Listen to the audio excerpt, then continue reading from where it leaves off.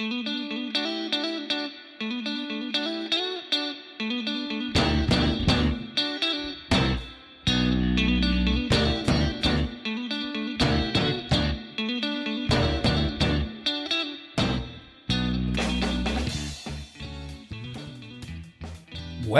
here we are.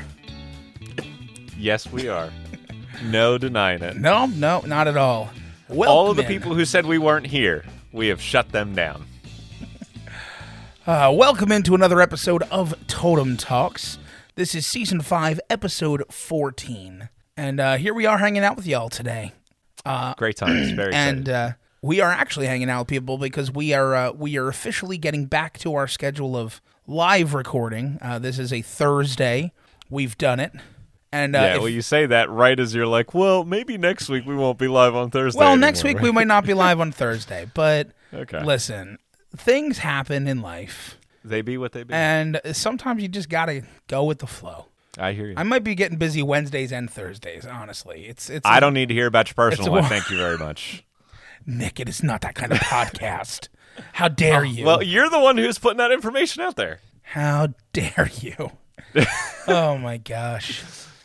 But yeah, thanks for tuning in to another episode of Totem Talks. Here hanging out with you all the way 5 seasons deep. If you are new to Totem Talks, I know I haven't done this in a while, but if you're new to Totem Talks, we are a music podcast, and it is our job, our duty, appointed to us by the powers that be, That's right. to Xenu find himself. the greatest musical act of all time. And that is what we're doing. We are going one at a time, three at a time. That makes more sense. Three at a time 'cause it's 3 at a currently. time. And we are breaking them down historically. We are comparing, contrasting. We're breaking them down emotionally. Yes. Well, we are breaking ourselves down emotionally sometimes. That's true. Depending on the artist we cover. That is factual. And then we are grading them on our scale, which you will be alerted to very shortly as we go through our first artist. And at the end of the episode, we have an episode winner. At the end of the season, we have season winners and losers, and we keep them all on a big chart, and we have the overall winners and losers. And in reality, more often than not, we are the losers. We are always the losers, no matter what. But Either we're sad we had to listen to it, or it was so good that we feel bad about ourselves. There's no in between. That's true. As musicians, there are some when I'm just like, oh, you're just a whole other level of human. Yeah. Interesting. Yeah, I had some of those moments this week, but we'll get there. Yeah, that makes sense. I would expect that from you this week, Yeah. honestly. Of course. But Nick, why don't you let the people know I would love who to. we're covering this week? We're starting things off with Ani DeFranco. We are moving on to Question Mark and the Mysterians. And then we are closing things out with Dream Theater. Yeah, so quite a list this week. Quite a list. For Very sure. different artists. I felt great that I knew the name of 2 of the 3 of them. That's pretty good. Yeah, I was like, oh, going into this, I know 2 of them. Musically, I knew all 3 of them. yeah, Question Mark and the Mysterians, let's be honest. What? We'll They're a discuss. One-hit wonder from the... We'll discuss. You know who they are. But I think without any further ado, I'm just going to jump right into Ani DeFranco. Please. So Ani DeFranco is an American singer-songwriter who has been active since 1989 to the present day. And that's pretty much it. She's been around for a while. She's classified anywhere from folk rock to alt rock, for influences from many different genres she pulls from. She's released all of her albums through her own record label, Righteous Babe Records. Right. And we covered 3 albums from Ani DeFranco. We started with, and let's get it out of the way, we're happy here. It's a good episode. The eponymous debut, Ani DeFranco. Yes. From 1990. We followed that up with Evolve from 2003.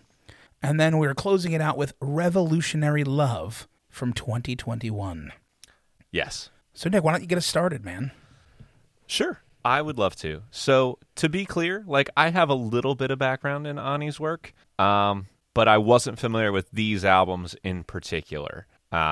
We'll probably talk at some point later on in the season about her album that I knew, which is Not a Pretty Girl, which is often considered her most acclaimed record. But this record was definitely a lot of what I expected.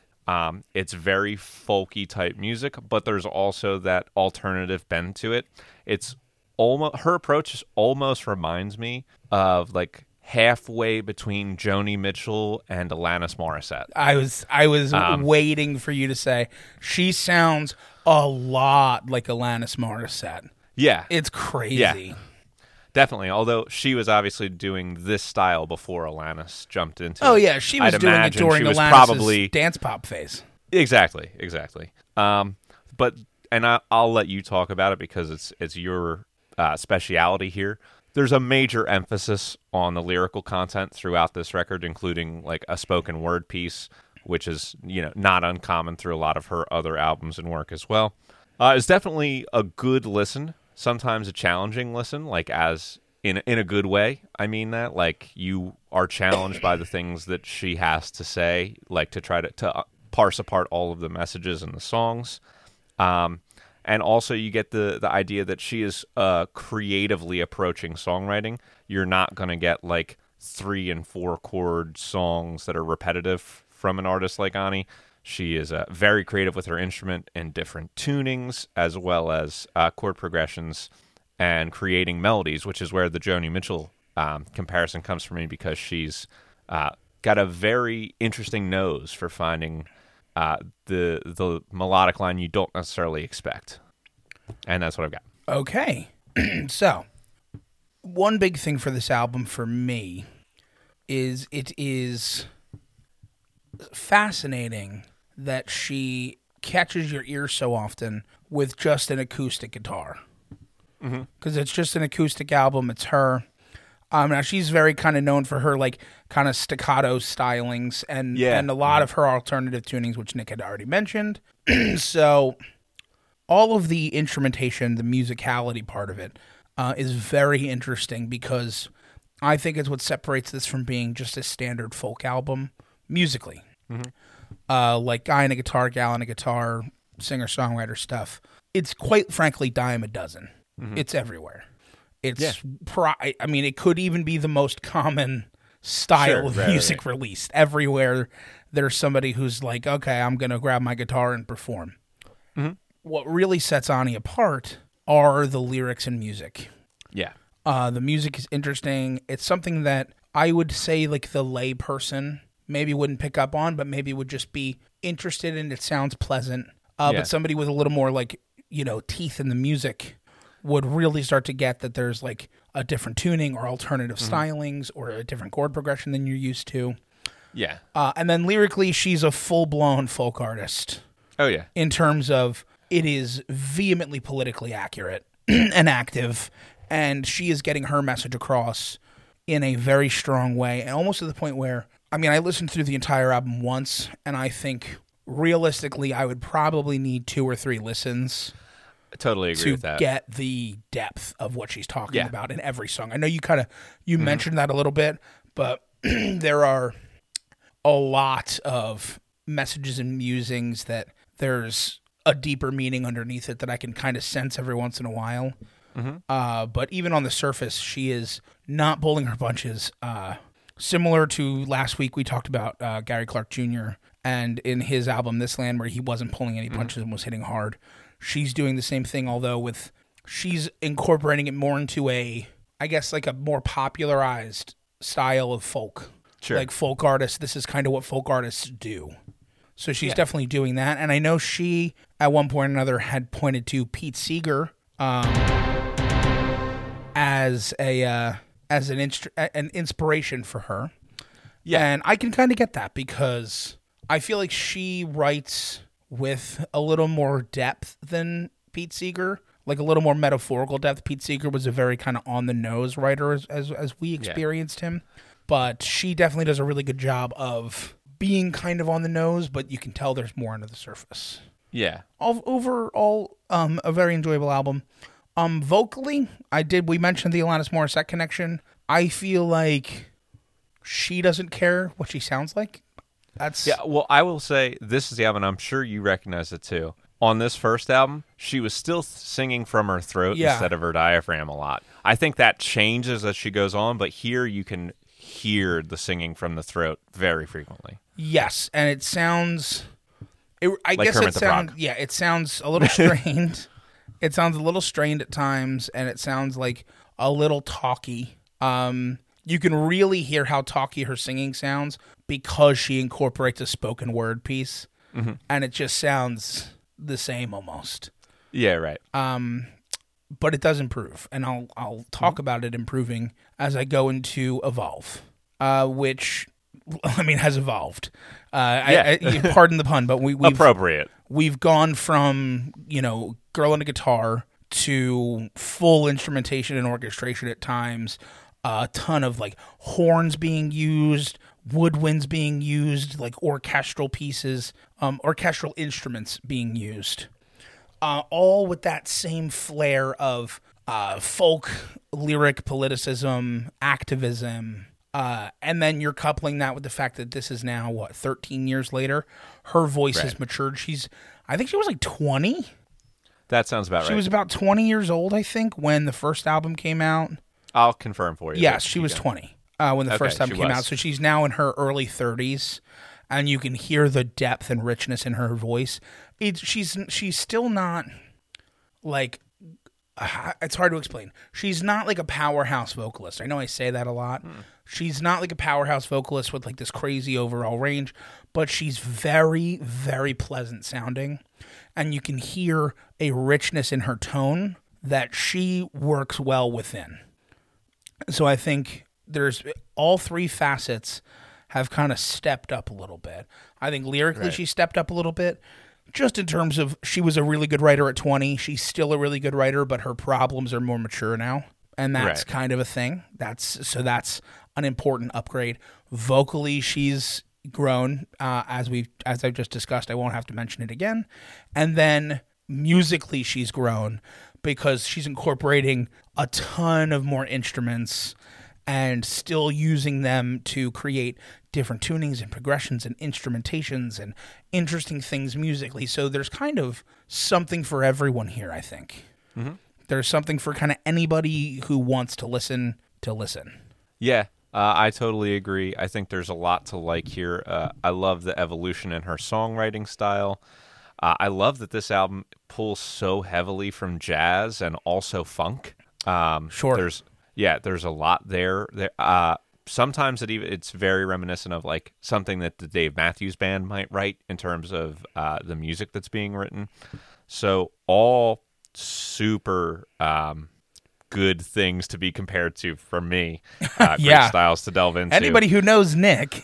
Yeah. And I was listening to this like halfway at home and then halfway on a car ride later on. So my phone started repeating the album from the beginning. And I think, like you mentioned, I got a second listen of the first half of this record. Yeah. And it definitely improves with multiple. Not that I didn't really like it originally, too. But the multiple listens helps to solidify some things musically, helps to really enhance the enjoyment of the record.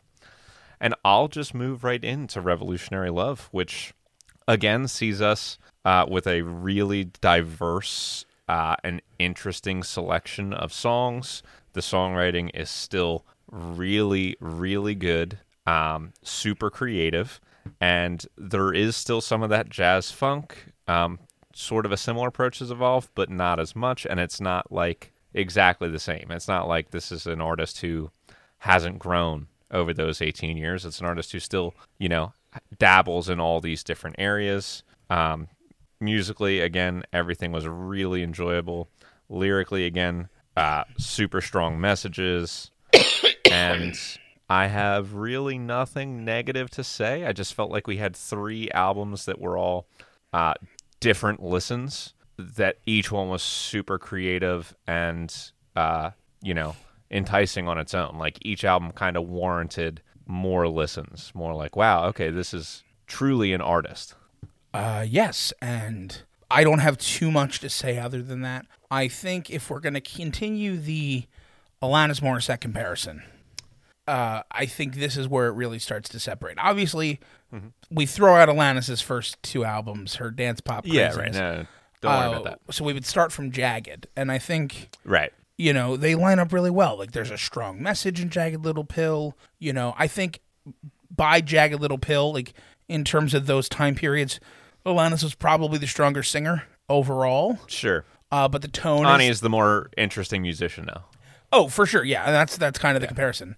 The tone is similar, but I think the range is different, and I think Alanis has a stronger range. But musically, yeah, Ani DiFranco is definitely a more interesting listen all the way through, which is fascinating to me because with folk, a lot of times it's simple, and I think that's why she really transcends the folk genre a little bit because For sure. a lot of times it gets a little too simple as you're listening through it, and you could only listen to the lyrics.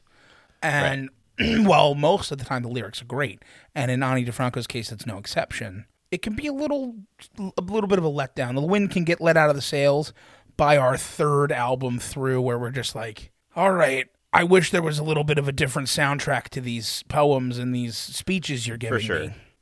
And she does a great job of that. She keeps you engaged. It's something that I think she's worked on clearly on how to be engaging with her messages. Right. And I think not just engaging, but I should say, I want to make it clear, like, not just interesting, but also complex. Like, definitely layers of complexity to what's happening. Sure. I can understand that. But yeah, I really enjoyed listening to her all the way through. I think that there wasn't any kind of degradation. In fact, if you were to tell me the gap of time between Evolve and Revolutionary Love, I almost wouldn't believe you in terms of the way she sounds. Now, there's definitely a maturation of lyric, and as she's going, she's just becoming a more kind of punchy in the gut, strong-willed lyricist, which is very good. It's kind of such a, like, it's a very refreshing thing to get lyrics that are constantly so pointed and poignant. Yeah, definitely. But vocally, I mean, 30 to 50 sounds pretty much exactly the same. Yeah, which is rare, especially. I think generally speaking, women tend to have the longer career vocally, but you can hear their voices maturing a little earlier sometimes. And I think that she is just pushing back the clock in a good way. Yeah. All right. Well, let's grade her. And look, I mean, we've said it countless times. Folk artists are not going to necessarily have the strongest baseline here. Right. But in the folk community, I mean, one, she does run her own record label where she works with a lot of other artists. She's been super involved in activism politically her entire career. Yeah.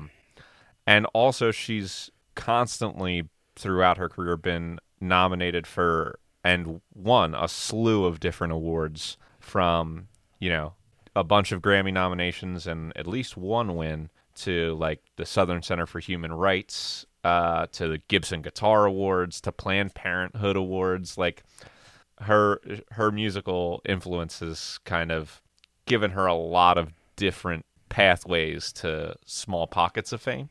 Yeah, absolutely. If that makes sense. Yeah. So I don't know what that means in terms of a number to you. I mean, let's be honest. It's not high. We're under a 1. No. Let's be clear. We might be closer to like a 0.5.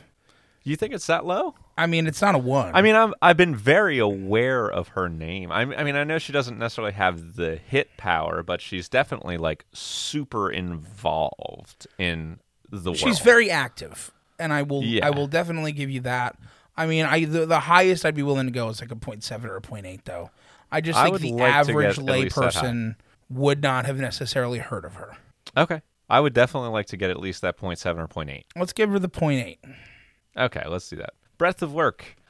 So the good news is that she is starting from 22 albums. Yes. The bad news is that she is going to lose some points for the sales, which are not where we would like to see them. Which is common for independent releases. And that's folk, kind of it's like the worst of both worlds. So she's starting at a 6.4 for 22 releases, and then she's going down to, I'd say, a 5.8, 5.9 for lack of sales. Yeah, that's pretty accurate. And if she's at a 5.8, I'll take her back to a 6 with my quality points. Okay, so you'll give her a 0.2. See, you're putting me in a tough position here, Nick, because I think Okay, a I'm 6 sorry. is a My good apologies. spot for her. So why don't we both But give also, her a you want to give her 0.1? points? Okay. Let's do that. I like 6 that. it is. Instrumental talent, I think we've got another good score. I think while vocally she's not really blowing anyone out of the water, everything that we heard on her records instrumentally was unique and interesting, if not fairly complex all the time. Yeah, and to be clear, she's an above-average vocalist. Oh, yeah, she's definitely not bad. She's not bad at all. Yeah, like So, vocally, I mean, she's I'm still above a above. 5.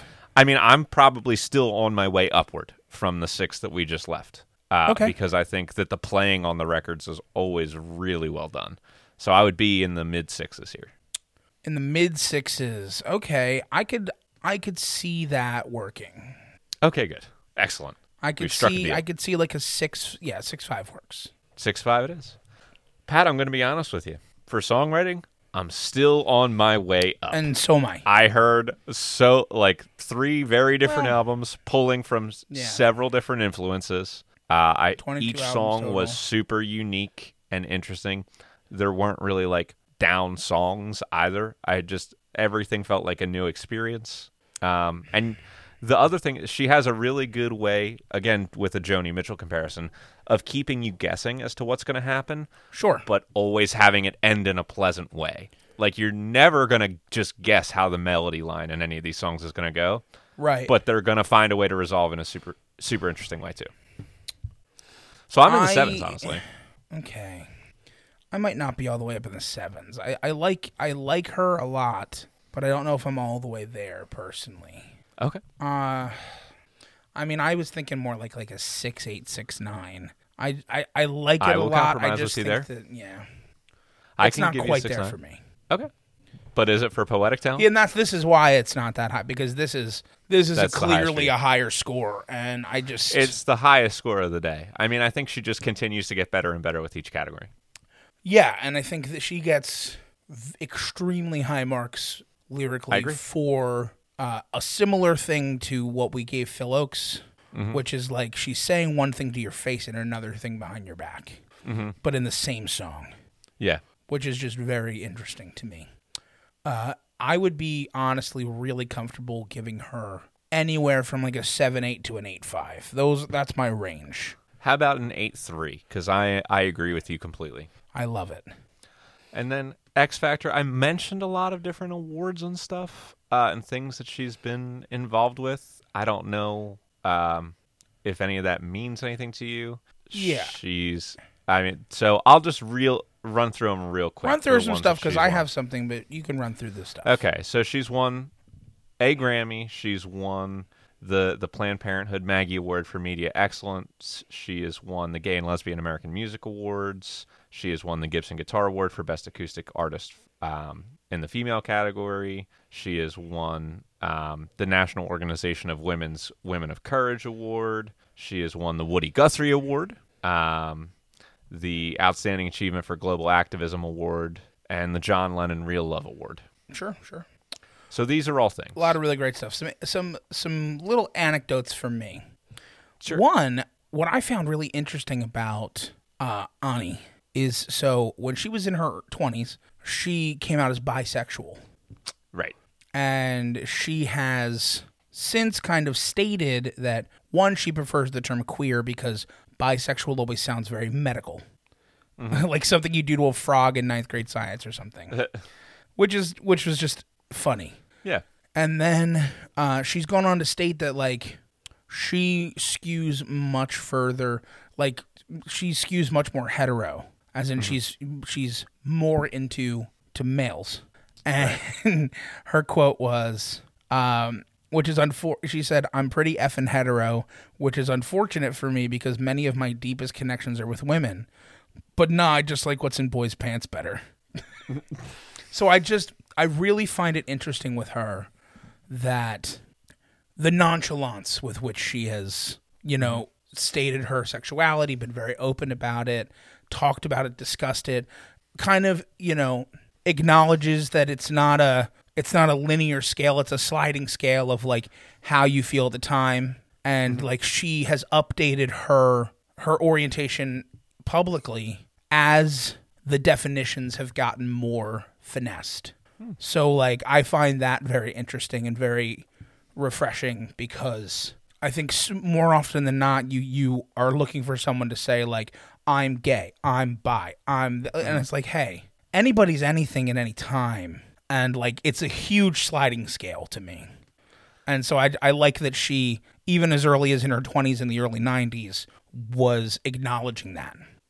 And then the real thing, the real reason she deserves a full 5 points Okay. is Babeville. So Babeville is the home of Righteous Babe Records. Okay, that And makes sense. it is this old abandoned 19th century church that in 1999, Ani DiFranco started the process of buying it.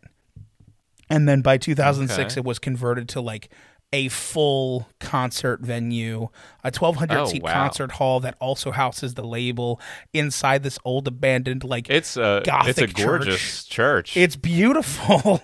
And it's I such would a recommend cool thing. looking at that if you're listening here. Yeah, Babeville is pretty cool.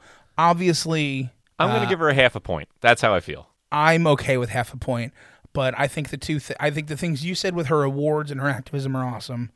But I do think the personal activism from herself is also a strength. Very nice. And now it's time for us to move on to Question Mark and the Mysterians.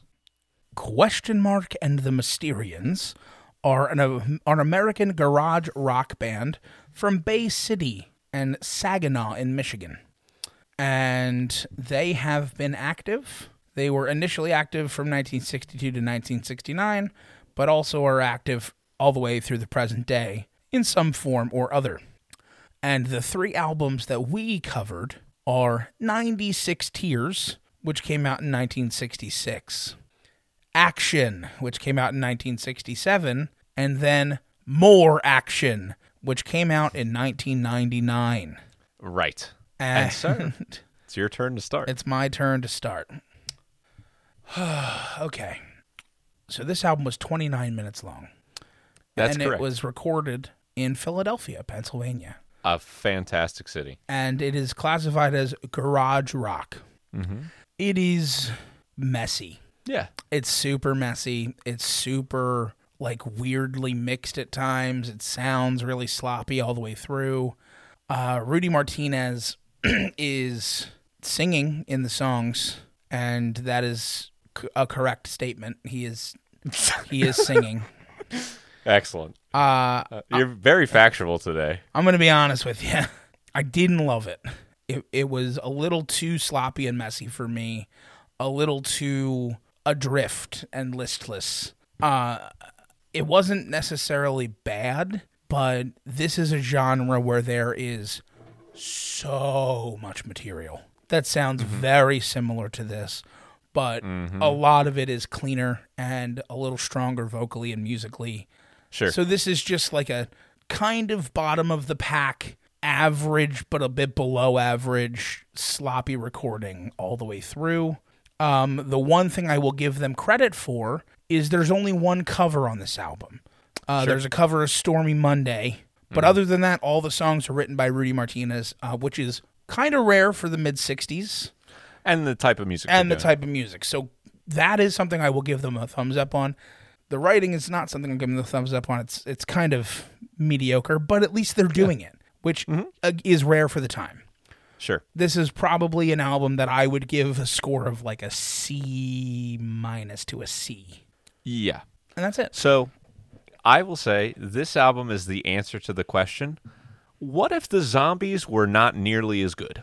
That's pretty accurate. And yeah, the answer is Question Mark and the Mysterians. Because it is like that sloppy garage rock that's like, it feels about the same as every other garage rock group at this time that had an organist. Sure. And the organist is not a bad player. I mean, like, there are little moments here and there where you can tell these guys could actually jam a little bit. But overall, like you said, I mean, I was very unimpressed by the whole record. Like, there was at no point, there were no songs where I was like, oh, this isn't good. Like, if you're in the right mood to listen to just some rocking out 60s music of this ilk, it's fine. But it wouldn't be the go-to either. And the title track is their big hit, like their big number one hit at the time. I knew that 96 Tears was a song, but I'd never actually heard it. And after listening to it, I was like, oh, this was the one that was the number one hit for them? Oh, okay. Yeah, okay. Sure. Okay. Yeah. Which brings me into Action, which has a few more covers on it. And anything that you might recognize here was definitely one of those. The one thing that you'll hear and you'll probably be like, oh, yeah, I know that song. Whether you know the original or any of the other recordings of it is Can't Get Enough of You, Baby. I can't get enough of you, baby. Yeah, exactly, which is very nice. They do a fine job with their version of it. Yeah. I feel like they do a much less fine job with their version of Shout Parts 1 and 2 by the Isley Brothers. And there's, again, nothing that's particularly sticking out as bad about this group, but I'm also not impressed. And if I wanted to listen to this style of music, I would take a band that is just way more interesting to me in the Zombies and go with them, because that's the best comp. It's like, to me, this is just like a group of people who are just not as good as the Zombies at any part of what they do. Right. So, positives. Production value is up. Up. Way, way, way up. They went to a studio this time. Yeah, well, when you have a number one hit, it's probably, you get a little bit more investment in yourselves there. Yeah, they went to a definitive studio this time, which is great. I'm happy to hear that. Some other stuff about this album, it was 28 minutes long. Shaved a minute off that time. That was nice. And it was recorded. No, it's not that bad. It's no, it's not bad. I mean, I feel like I didn't think it was bad at all. It just wasn't good either. Yeah, it's just not good. And here's the thing. My kind of emotions here. I was getting a little excited because the first song was decent. Then I heard the cover of Can't Get Enough of You, Baby. It was a good cover. Mm-hmm. So I was like, okay, cool. They've incorporated more covers. That makes sense. Yep. Got to and I'll Be Back. The next two tracks were, again, decent. But that is better than I thought for the first album. This album was on its way to getting probably closer to like a B for me. Not quite a B+, but a B. Right. Shouts Parts 1 and 2 just falls so flat. It just falls so flat. The Isley Brothers are energy incarnate when they're performing. And when we discussed them on the show, that was the big thing, is like, that's why Shout is so big. You can hear that they are just so energetic and running and jumping and moving. Totally. I feel like maybe Rudy Martinez himself was trying to do that, but maybe had just woken up the rest of the band to record. Like, that's the only, like, that's, like, it was just so flat and emotionless. It was like, hey, just because the tempo is fast-paced, that doesn't cover the fact that you need real emotion as well. Right. And after that, the rest of the songs were probably realistically the same quality as the ones before it, but my whole tonal emotion had changed with how just, like a real drop of the ball. Sure. On that cover. And I feel like that's the big risk you take when you do covers, because very rarely do you get a cover that fully is better than the original. Very rarely. And they're always compared. And at best, you get, that holds up to the original, I'm excited. Mm-hmm. Yeah. But you never get like a moment where it's just like, I am blown away by this. Sure. But you definitely can get moments where you're like, that's trash. Why is that there? Yeah. And that maybe wouldn't come as clearly if you weren't being compared directly to another version of the same song. Right. So you really open yourself up for hyper criticism. Yep. Which they did not hold up to with that one. No. So now I'll go into More Action. And here's the very interesting thing about More Action. It doesn't exist. It does not exist. There's a cover of it that looks like it would exist, but it does not exist. Not anywhere that we could find it. Yeah, so basically this album was kind of a compilation album. It was the quote that it gives is, This album provides a summary of the band's initial tenure in the 1960s and also functions as a survey of the group's re-recordings of their recording history. And that's exactly what it is. Like, Along with a little bit of new material. yeah, a little bit of new material, which I didn't get to. I got, the song that I got was Don't Give It Up Now. And then a couple of these other ones was another Hanging on a String, another 96 Tears, another Can't Get Enough of You, most Baby. of it was just Like- covers, so, or the songs that they already performed. Yeah, it was mid. And here's the problem. Here's the problem with it. I'm almost glad that it didn't exist because I really was like kind of hesitant about the first two albums. You know, they both got, first album got like a C, C minus. The second album I'll give a C plus to. It was better, but it doesn't get a B. This album is over an hour long if it existed. That's true. And if I had to listen to a full hour of this, I would have been much less positive about this band, I think. Sure. I don't think there would have been a need to revisit all the songs that we just listened to on the albums before it if they're the same exact thing. But I would have been more interested to hear the songs that we didn't get to hear. And I was able to find a few of those titles on YouTube, but I didn't hear anything that was necessarily different than what we got on the first two records from that. With the lone exception being since they did have a recorded version of Satisfaction, I found one live 14-minute version recorded on a cell phone, which I could not get all the way through. The quality was just so horrifically bad that I gave up. But good for them that they were still playing and together in recent days. And let's just grade them. Let's grade them. I'm going to give them a 1 point for cultural impact because they are a one-hit wonder. Hold on. I don't know about that. Do you have another hit by them? No, I don't think. I mean, they're a hit. How much of a hit is it? It was a number one hit. It was a number one hit. What does that mean? It was a number one hit. It was the number one most played song, I guess, in the United States for whatever amount of time it was on the charts. How long? I mean, I've seen it referenced many times before. Like, I knew the song existed well before I ever actually listened to it. Yeah. I'm surprised you weren't familiar with it. I was going to say, like, I think there's like 13 different Stephen King books that either quote that song or mention it being played on the radio. Like, it's in almost all of his books. Listen, I'm positive that I'm pretty sure that's the reason why I know what it was. I'm sure I've read the title, but, like, here's my thing. I don't know. I don't think we could. It's so hard to judge a one-hit wonder. I mean, if they have their one hit and it was number one on the charts, that's what it is. Like, because how are we supposed to judge a one-hit wonder from 1998 when maybe 50 years from now people will be like, what are you talking about? Well, it was still number one and it was still extremely popular at the time. Fine. They get a 1. I'll give them a 1. Yeah, I mean, they're not going to do well with the rest of this, so let's just cut them a break. Fine. And here's the thing. I'm going to give them credit for 2 albums. Like, they have 4 albums, but the second 2 albums are literally just re-recording everything that was on the first 2 albums. Yeah. I'm giving them credit for 2 albums. Sure. Which is 1.6 points. They do not have sales, which means they're down to a 1.1 at best. Yep. I would be okay to leave them at a 1.1 because, like you said, I would also probably grade them out at like a C, which to me is nothing was so bad that I would take points away. Nothing was so good that I would add anything. 1.1 for me. A 1.1 is good. Excellent. I award them in terms no of points. instrumental talent, it was unimpressive. Like you said, it was very sloppy. I don't even think they were sloppy. bad, but it was just like clearly they didn't necessarily take their time with this.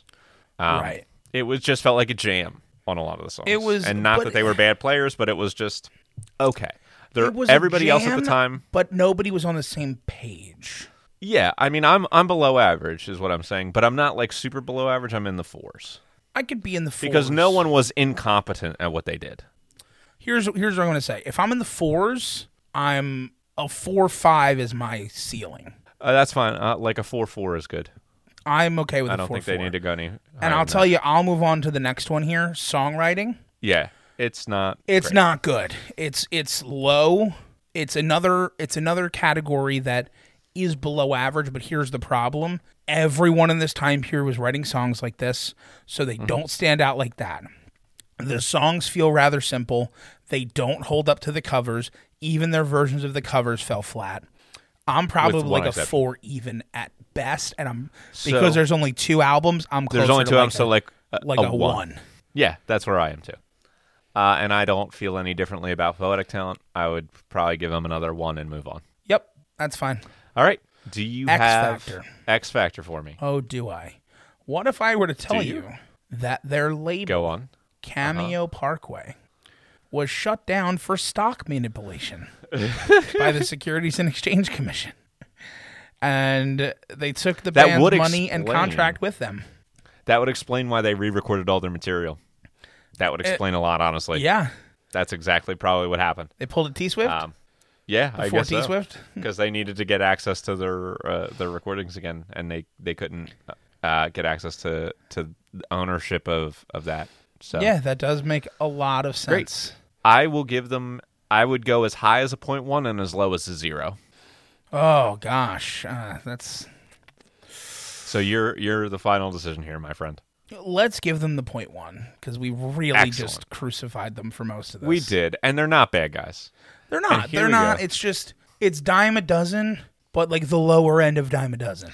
Yeah, I agree. All right, let us move on to Dream Theater.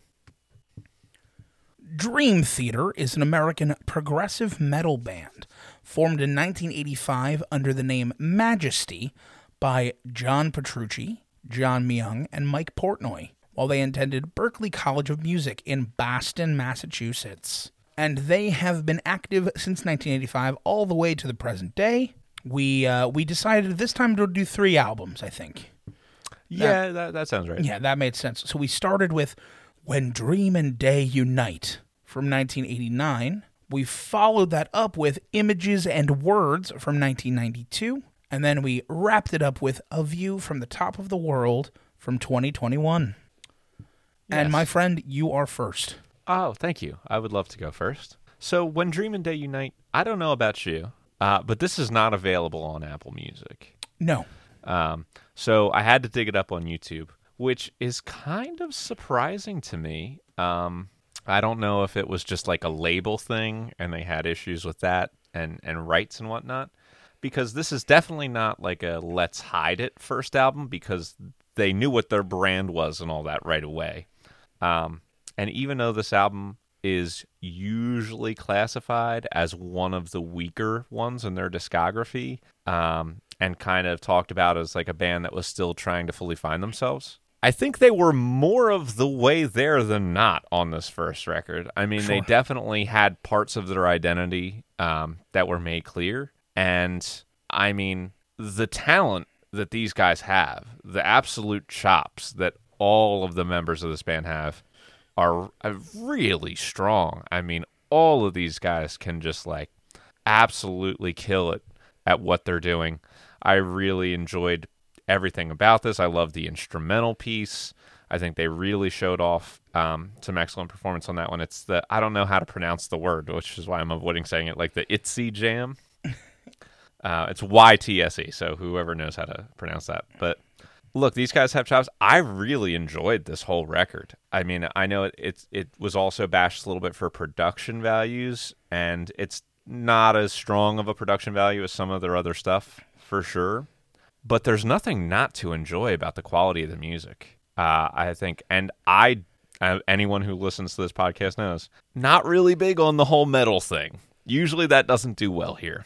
That's true. These guys are they have a great way of like being in the metal community, but also being prog, but also being just like super accessible, like really wonderful melodies. There is good vocal stuff going on here as well as strong musicianship. So I have no bad things to say about this first record. Yeah, listen, I agree with a lot of what you're saying here. I also had trouble finding this album. I looked on Spotify and Amazon Music, neither of which are sponsors, neither is Apple Music, and did find it on YouTube, also not a sponsor. And something I did find interesting just now, this album was recorded in Gladwin, Pennsylvania, so just like Question Mark and the Mysterians, having some recorded stuff in Pennsylvania. Let's go. Interesting, good for them. Absolutely. This album, I think, was an interesting listen, a good listen. It showcased the chops and the prowess of the various members of this band. Now, this was with their original lead singer, Charlie Dominici, Right, and the only album that he would appear on. The only album that he's on. And he's a good vocalist. He's strong. He's got a really wide range, really good power behind his voice. Probably up to this point, the strongest vocalist we've heard so far on the album, or on the podcast, I mean.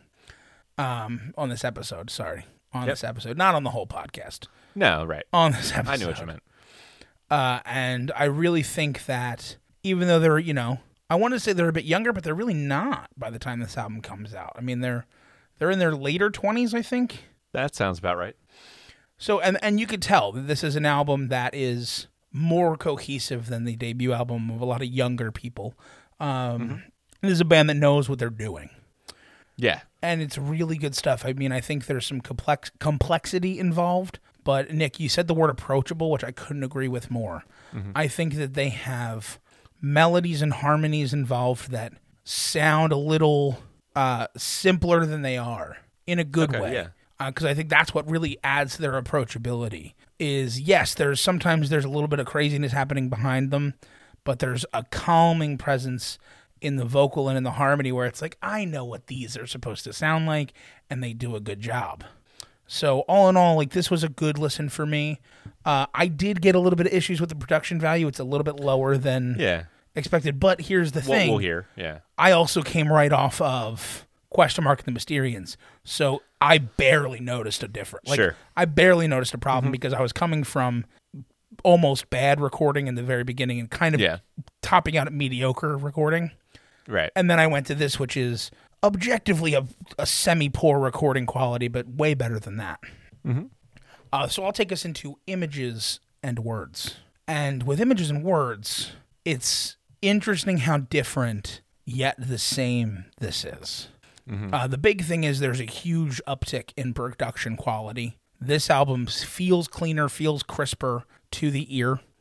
And it has still a lot of those moments of overarching sound and overarching melody with a simplicity underneath it. And what I love, they're classified as progressive metal. Yeah. But there are definite moments on this album that are slow, that are almost ballady in moments that really open things up, a softer vocal at times. And that is not something I was expecting. I think that's a lot of the issue that I have with metal is a lot of times it's just always at a 10. Always at a 10. Right. And I think this album maybe never hits a 10 in terms of intensity. They really explore the dynamics with every contributor. Yeah, everybody gets to explore a full range of sound and volume. I would classify this album, like personally in my own brain, it feels better to me if I classify this as like, oh, this is like a progressive hard rock album. Yeah. Not necessarily progressive metal, progressive hard rock. It pulls from the same classical elements as a typical progressive album. I think they do a really good job. I think James LaBrie is a very good vocalist. Oh, yeah. He is officially the best vocalist we heard on the podcast. Officially. Today. Like, he is a stronger vocalist than Charlie Dominici. They did a really good job with him. I think that you get really good moments from each person. John Petrucci with the guitar, Kevin Moore on the keyboard. Finding him was incredible. I think he adds a whole lot. Well, he doesn't last for very long. I know, but I think finding him when Jordan they did Rudess was incredible. is certainly no. Yeah, and then obviously Mike Portnoy on the drums. Mike Portnoy is known as a very strong drummer. Oh, yeah, he's fantastic. So I think each individual part, and then of course Johnny Young on the bass. Right. Each individual part really holds their own. It sounds really good. I know that I have had my issues with progressive rock on this podcast, which, I stand by. But I think this album doesn't have any of those issues that I have. They do focus on every instrument individually, including the vocals. They're not just cast off to the side. Their messages are strong, but they also they never feel full of themselves. They never feel like they're just like, they're doing it to do it. They feel like they're doing it to put forth a good product. And I think that's the mindset that I really approve of. Yeah, I couldn't agree more. I mean, this is an excellent record from beginning to end. Every song is very strong. Every composition is really interesting and dynamic. Every composition gives you a really nice mixture of, virtuosic talent on the part of all these musicians, vocalist included, as well as sometimes metal things, you'll get heavy sections. Sometimes very progressive things, you'll get a lot of changing tempos and time signatures and parts like that. And I mean, I just have no negatives to a group like this because, a lot of metal bands get stuck, even if they're really talented musicians, kind of get stuck in we're metal, so all of our songs have to have the dugga-da-dugga-da-dugga-da-dugga-da-dugga-da thing going on. Right. And even when Dream Theater kind of takes like a little foray into that territory, they'll just like slightly mess with the rhythm of it so that it's like just off from what you expect. And then that will just be a part in a section, and they'll open up the song completely from there, and it'll go in a completely different direction 2 minutes later from that. And it never feels wrong. Like they're exploring the space and doing so much with each individual song. It's just an immensely talented group for both musicians and as songwriters. Yeah, absolutely. And I'm on my way to A View from the Top of the World, but I need to stop and I need to tell you about something, Pat. Okay. I mentioned this to Alex earlier. So James LaBrie and John Myung were both in a very obscure super group that only put out 2 records with like slightly different lineups each time. It was called Explorers Club, and they both played on an album called Raising the Mammoth by Explorers Club, which also features Steve Walsh and Kerry Livgren from Kansas. Oh, interesting. And Terry Bozzio on the drums. What? It's a really interesting record. Yeah, you would never guess, and it came out in 2002. So it also features Marty Friedman, the guitarist from Megadeth. It's like super interesting. I listened to it this morning. It's worth just listening to a little bit just to kind of hear the experiment of all those guys working together. Yeah. But it does exist. Wow, I'm looking at these members of this. It's pretty cool, right? Steve Howe, interesting. And yeah, on the first album, John Petrucci was involved, and Steve Howe was also involved, but not all together. Livgren and Walsh from Kansas. Yeah, yep, it's a very interesting group. But anyway, now I move on to A View from the Top of the World, and because of the other albums that we have selected here, we're about 30 years into the future. Roughly, yeah. Yeah, and let me tell you, these guys have not lost a step, man. This album kicks off with a song called The Alien, which won the 2022 Grammy for Best Metal Performance. Deservedly so. A really great record. I mean, all of the performances on all these songs were just top-notch. Again, like everything that I loved about Images and Words continues to come through here. I didn't feel like there was a drop-off in the quality of the songwriting. I didn't feel like there was a drop-off in the quality of the performances. I mean, the only performance I think that you might expect a drop-off on here is vocals, because otherwise these musicians are just continuing to practice and get better and better. But LaBrie still sounds really great. Deeper. So deeper, but it has a really strong voice still. Yeah. And I think part of it is that this was a pandemic album for them, so maybe they took a little bit more time off, and they're like, well, we don't have anything else to do, so let's really just kind of sit down and focus and try to put out some of the best work we've put out in a while. And I think it worked out really well for them because, as far as I'm concerned, like not necessarily knowing every album in between, this seems almost as strong as ever for a group that was already really strong and doing everything right. Okay, so some interesting things about this album before I really get into my opinions of it. I thought this was really interesting. So they recorded this album.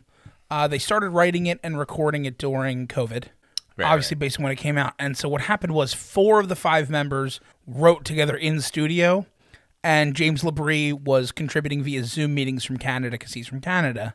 Sure. And he didn't want to risk, like, at this point, they're recording in, like, New York.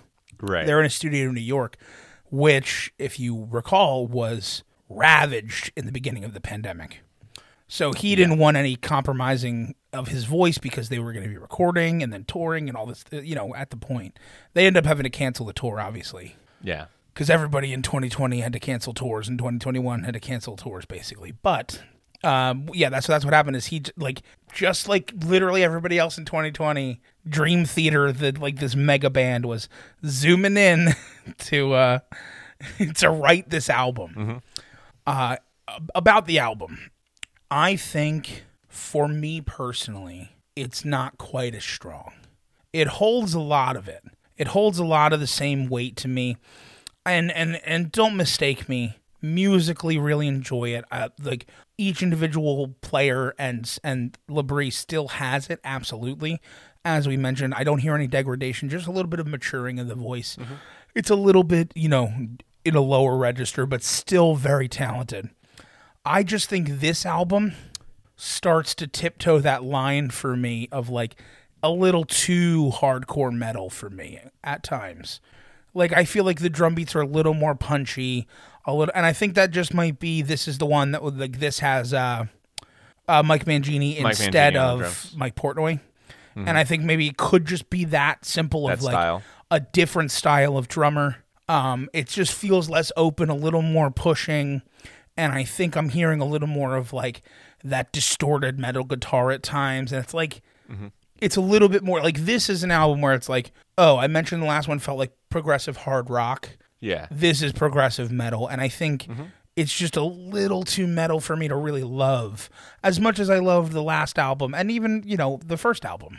Sure. It's, again, not bad. Like, the writing is still as strong as ever and everything, but if I'm going to nitpick, that's my nitpick. It feels a little too hardcore at times. This is probably like, if we're doing that grading thing again, like a B+ for me. Which is a bad place, not a bad place to bottom out. Right. So let's grade them. Okay. So I would say this is probably our biggest act of the day. Yes, I would agree with you. In the metal community, they're definitely one of the biggest acts of the last 30 years. Right. They are definitely like a flagship artist for progressive metal. Probably as influential as almost anybody. Like Tool is the other, maybe Queensryche are the other bands that kind of hold the similar clout to Dream Theater in that area. I don't know. I mean, like, I think it's certainly not a low score, but it's just a genre that is never going to be mainstreamed. Sure. So it's not like necessarily a high score to me either, even though they're like so huge within what it is they do. I don't know where that puts you. Yeah, I mean, it's definitely a decent score. The question is, let's start with the threshold here. Are we above average? So that's a I don't no. know You're that not we are. above average. I don't. Which is fine. I really, really like this band, but I don't know that like anyone on the street could name a Dream Theater song. I don't think they could. Yeah. And I think that's the thing. Like, I think all they're a influence. musician's band. They're all influence and and not influential, as much. but not. Yeah. Yeah. And I think that's totally fine. I still think they should get like in between a 3 and 4, maybe. Sure, between a 3 and a 4 is great. Why don't we give them right between a 3 and a 4, 3.5? Excellent. Breadth of work. We are looking at 15 studio albums. We're looking at while one of them has gone gold in the United States, I think we're looking at around 12 million in overall sales. Okay. So I don't know if that means we necessarily still dock them. It's up to you. I'll let you make the call. Only one certification in the United States, a few in Japan, and one in the Netherlands, I think. Let me take a look here. Let me look. I mean, they were consistently selling like over 100,000 records on a lot of their discography, but I mean it adds up. But if you wanted to dock them a little bit still for not quite hitting higher than that, Yeah, I mean, it can't. I would say if we're knocking them, it's barely, because to have 12 million in total sales is still better than most artists 12 million will ever in total sales is still really good. See, I wish. I know the recording. Yeah, I know Japan's threshold's so low for a gold. It's 100,000. Yeah. Which is not so low. I mean, Japan is a relatively populated country. Right, but I'm saying in comparison to the United States, which is 500,000. Comparison to the United States, right. That's what I mean. Let's keep them. Let's give them. Let's not dock them. Okay.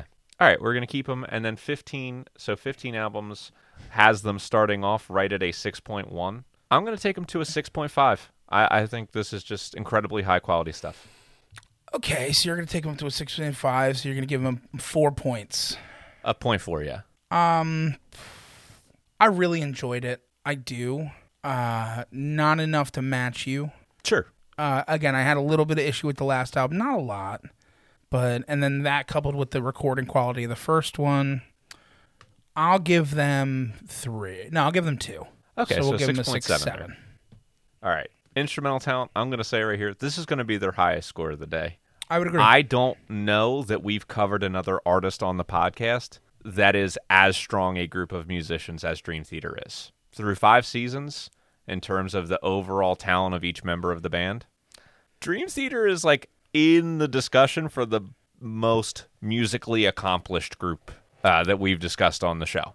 I don't think there's a way around I think they're that. one of the most complete bands. For sure. Top to bottom. It doesn't feel Yeah. like there's a huge drop-off in any category.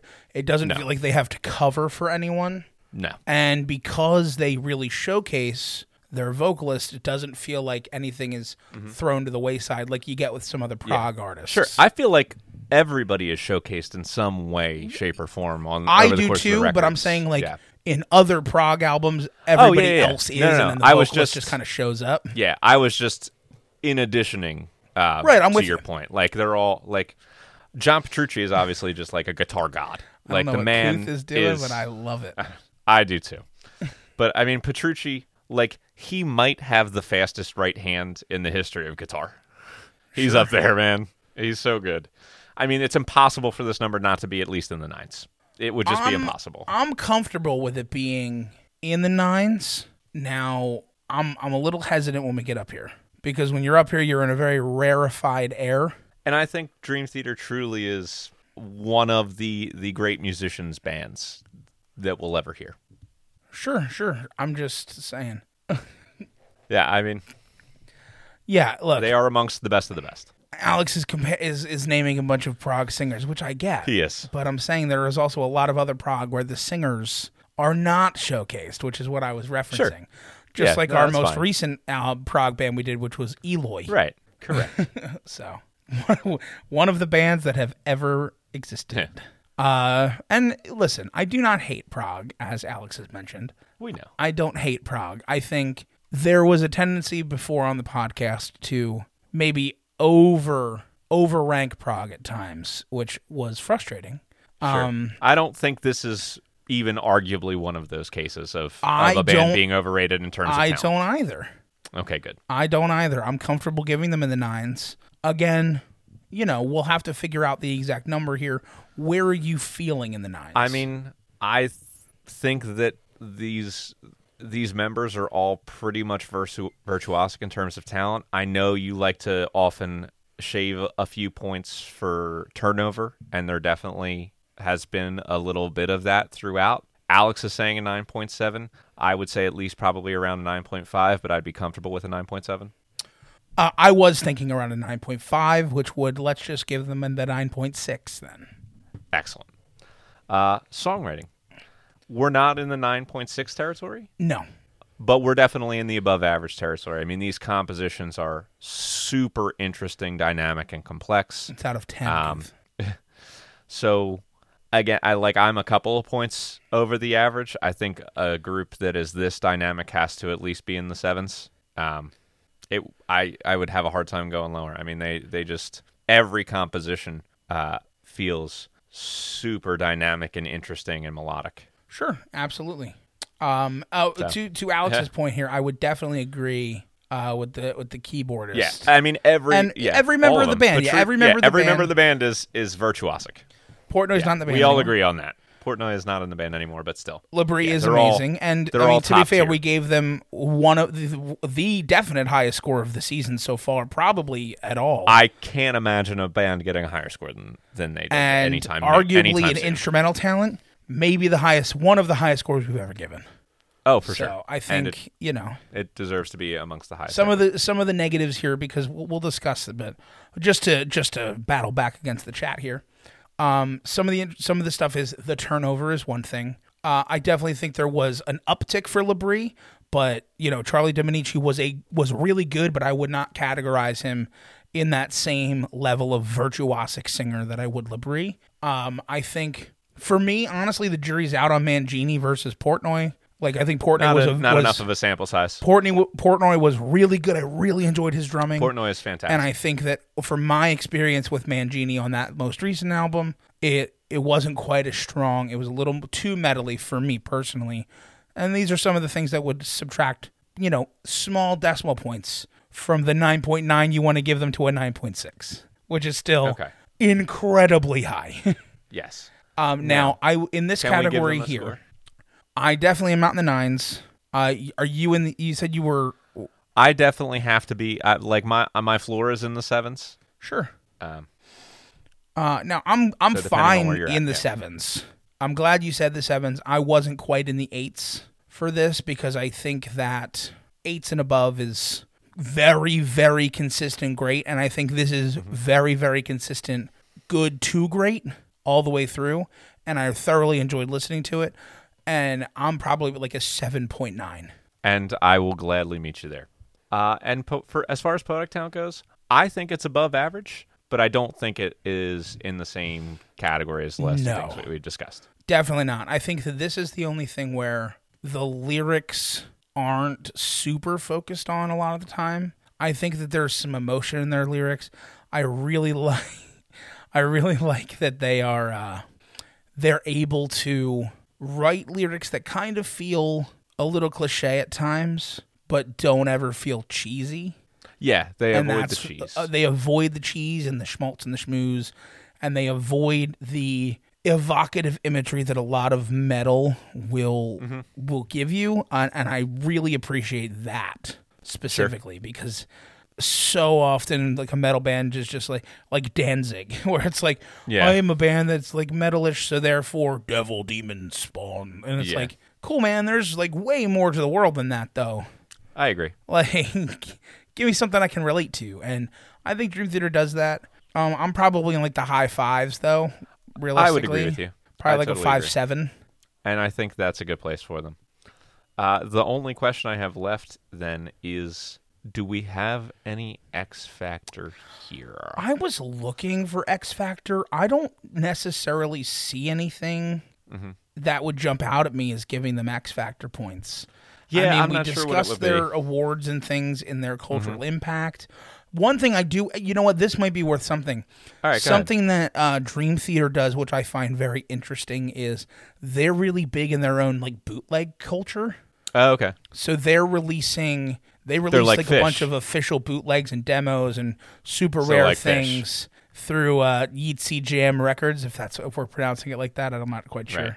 Right. The one thing that they're doing is the Lost Not Forgotten archives, which reissues all of like a lot of their main titles. So like instrumental stuff. They're doing live versions of albums. They're doing cover out. Like they're doing all these things. And releasing them as like bootlegs. Oh, they did a full cover of Made in Japan by Deep Purple. Yeah, they did Dark Side of the Moon. I was like, God. How did you say Made in Japan when Dark Side's right above them? I was looking from the bottom up.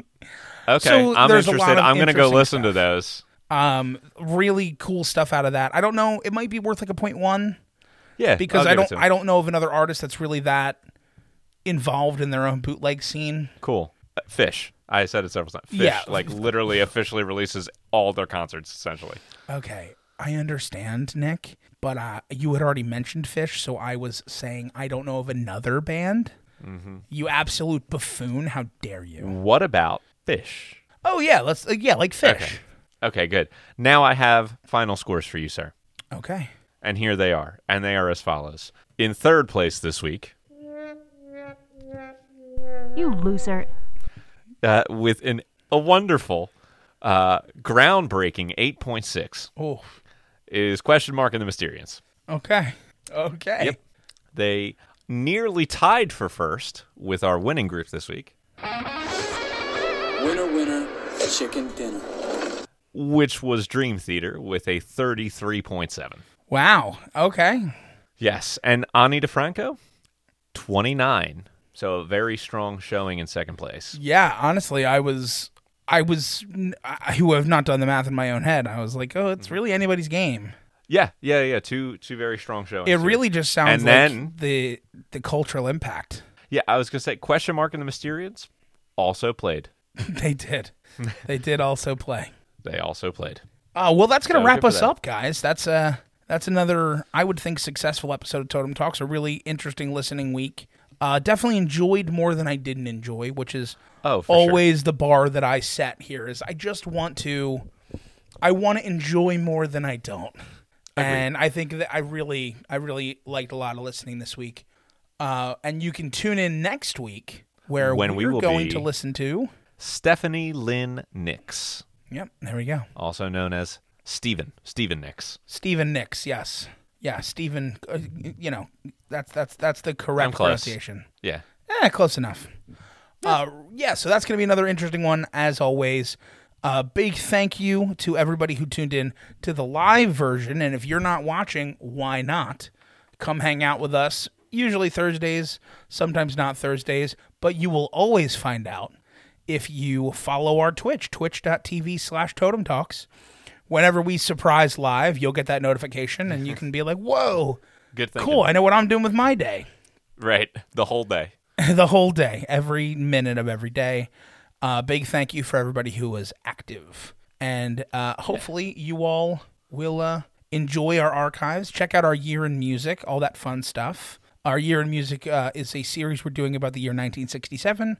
We're releasing one a month, coinciding with the month of that year, as it pertains to music and whatnot.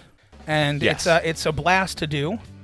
And make sure you're liking, commenting, subscribing, all that fun stuff as we continue to pump out more episodes for you. And make sure, more than anything, as you go on this musical journey with us, you have a great day.